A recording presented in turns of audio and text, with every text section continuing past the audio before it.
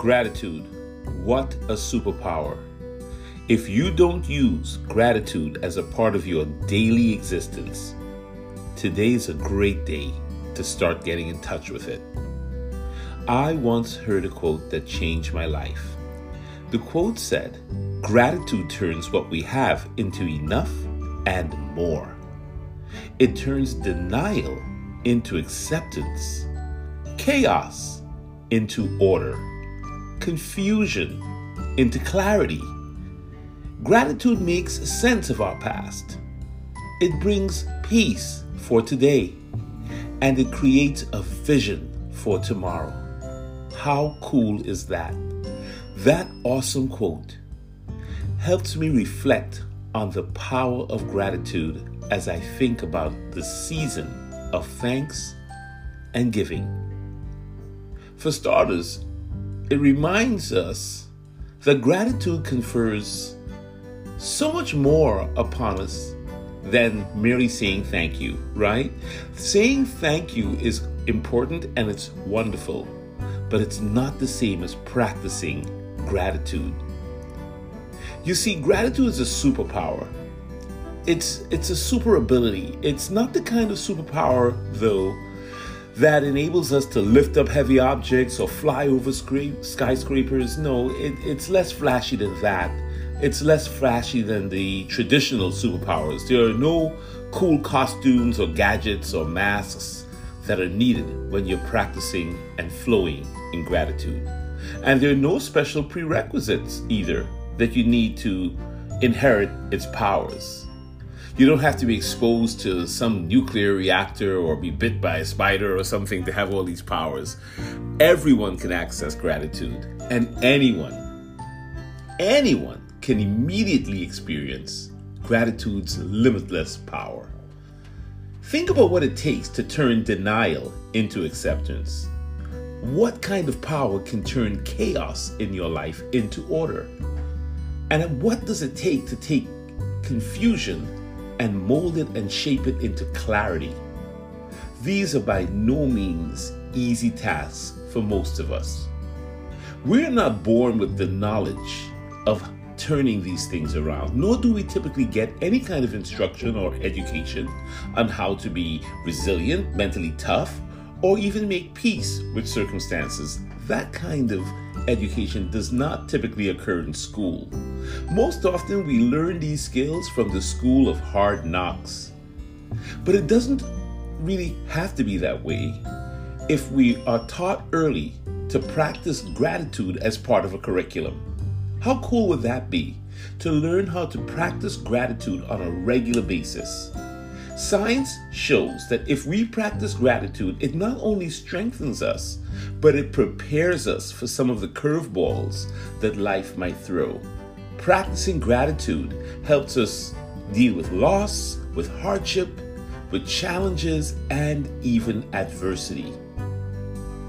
You see, when we practice gratitude, we expand our perspective and we choose to view a situation through a different lens or a wider lens.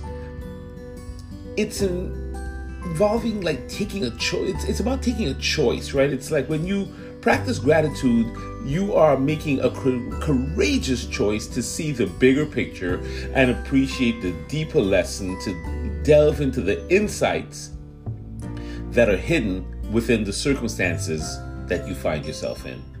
And this is especially important when things are not going well, or things are not going as we had hoped or we had planned.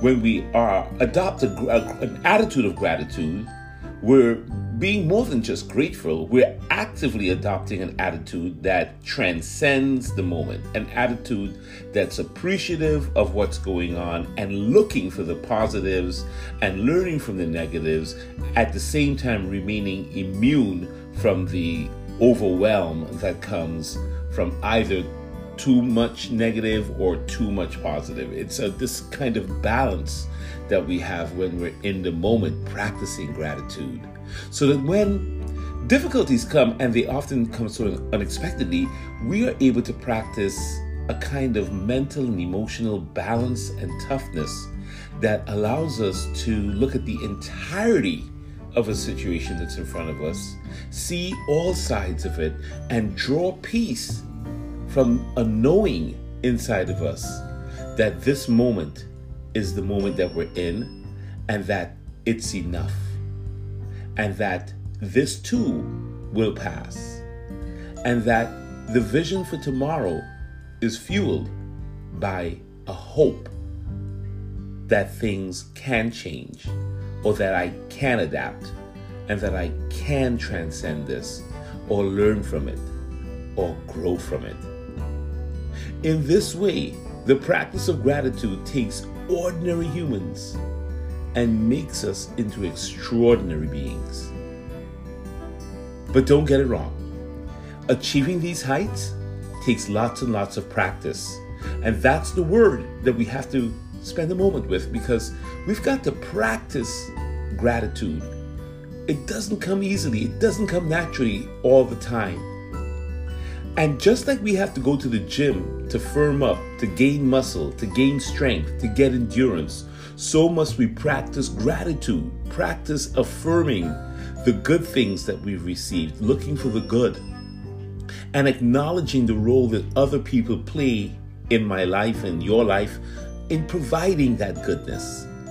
That's what Robert Emmons, the psychology professor from the University of California, Davis, talked about when he discussed practicing gratitude. He said that the first thing is that you have to affirm the good things that you've received. That's a kind of consciousness.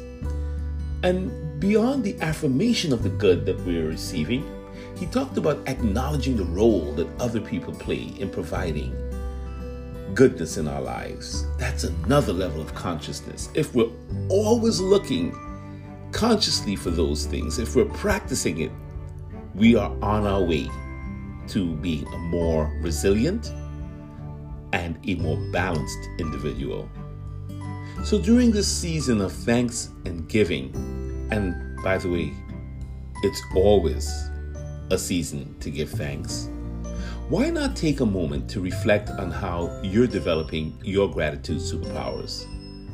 One way to do this is making a list, affirming the good things you've received. Think of 10 things that you're grateful for.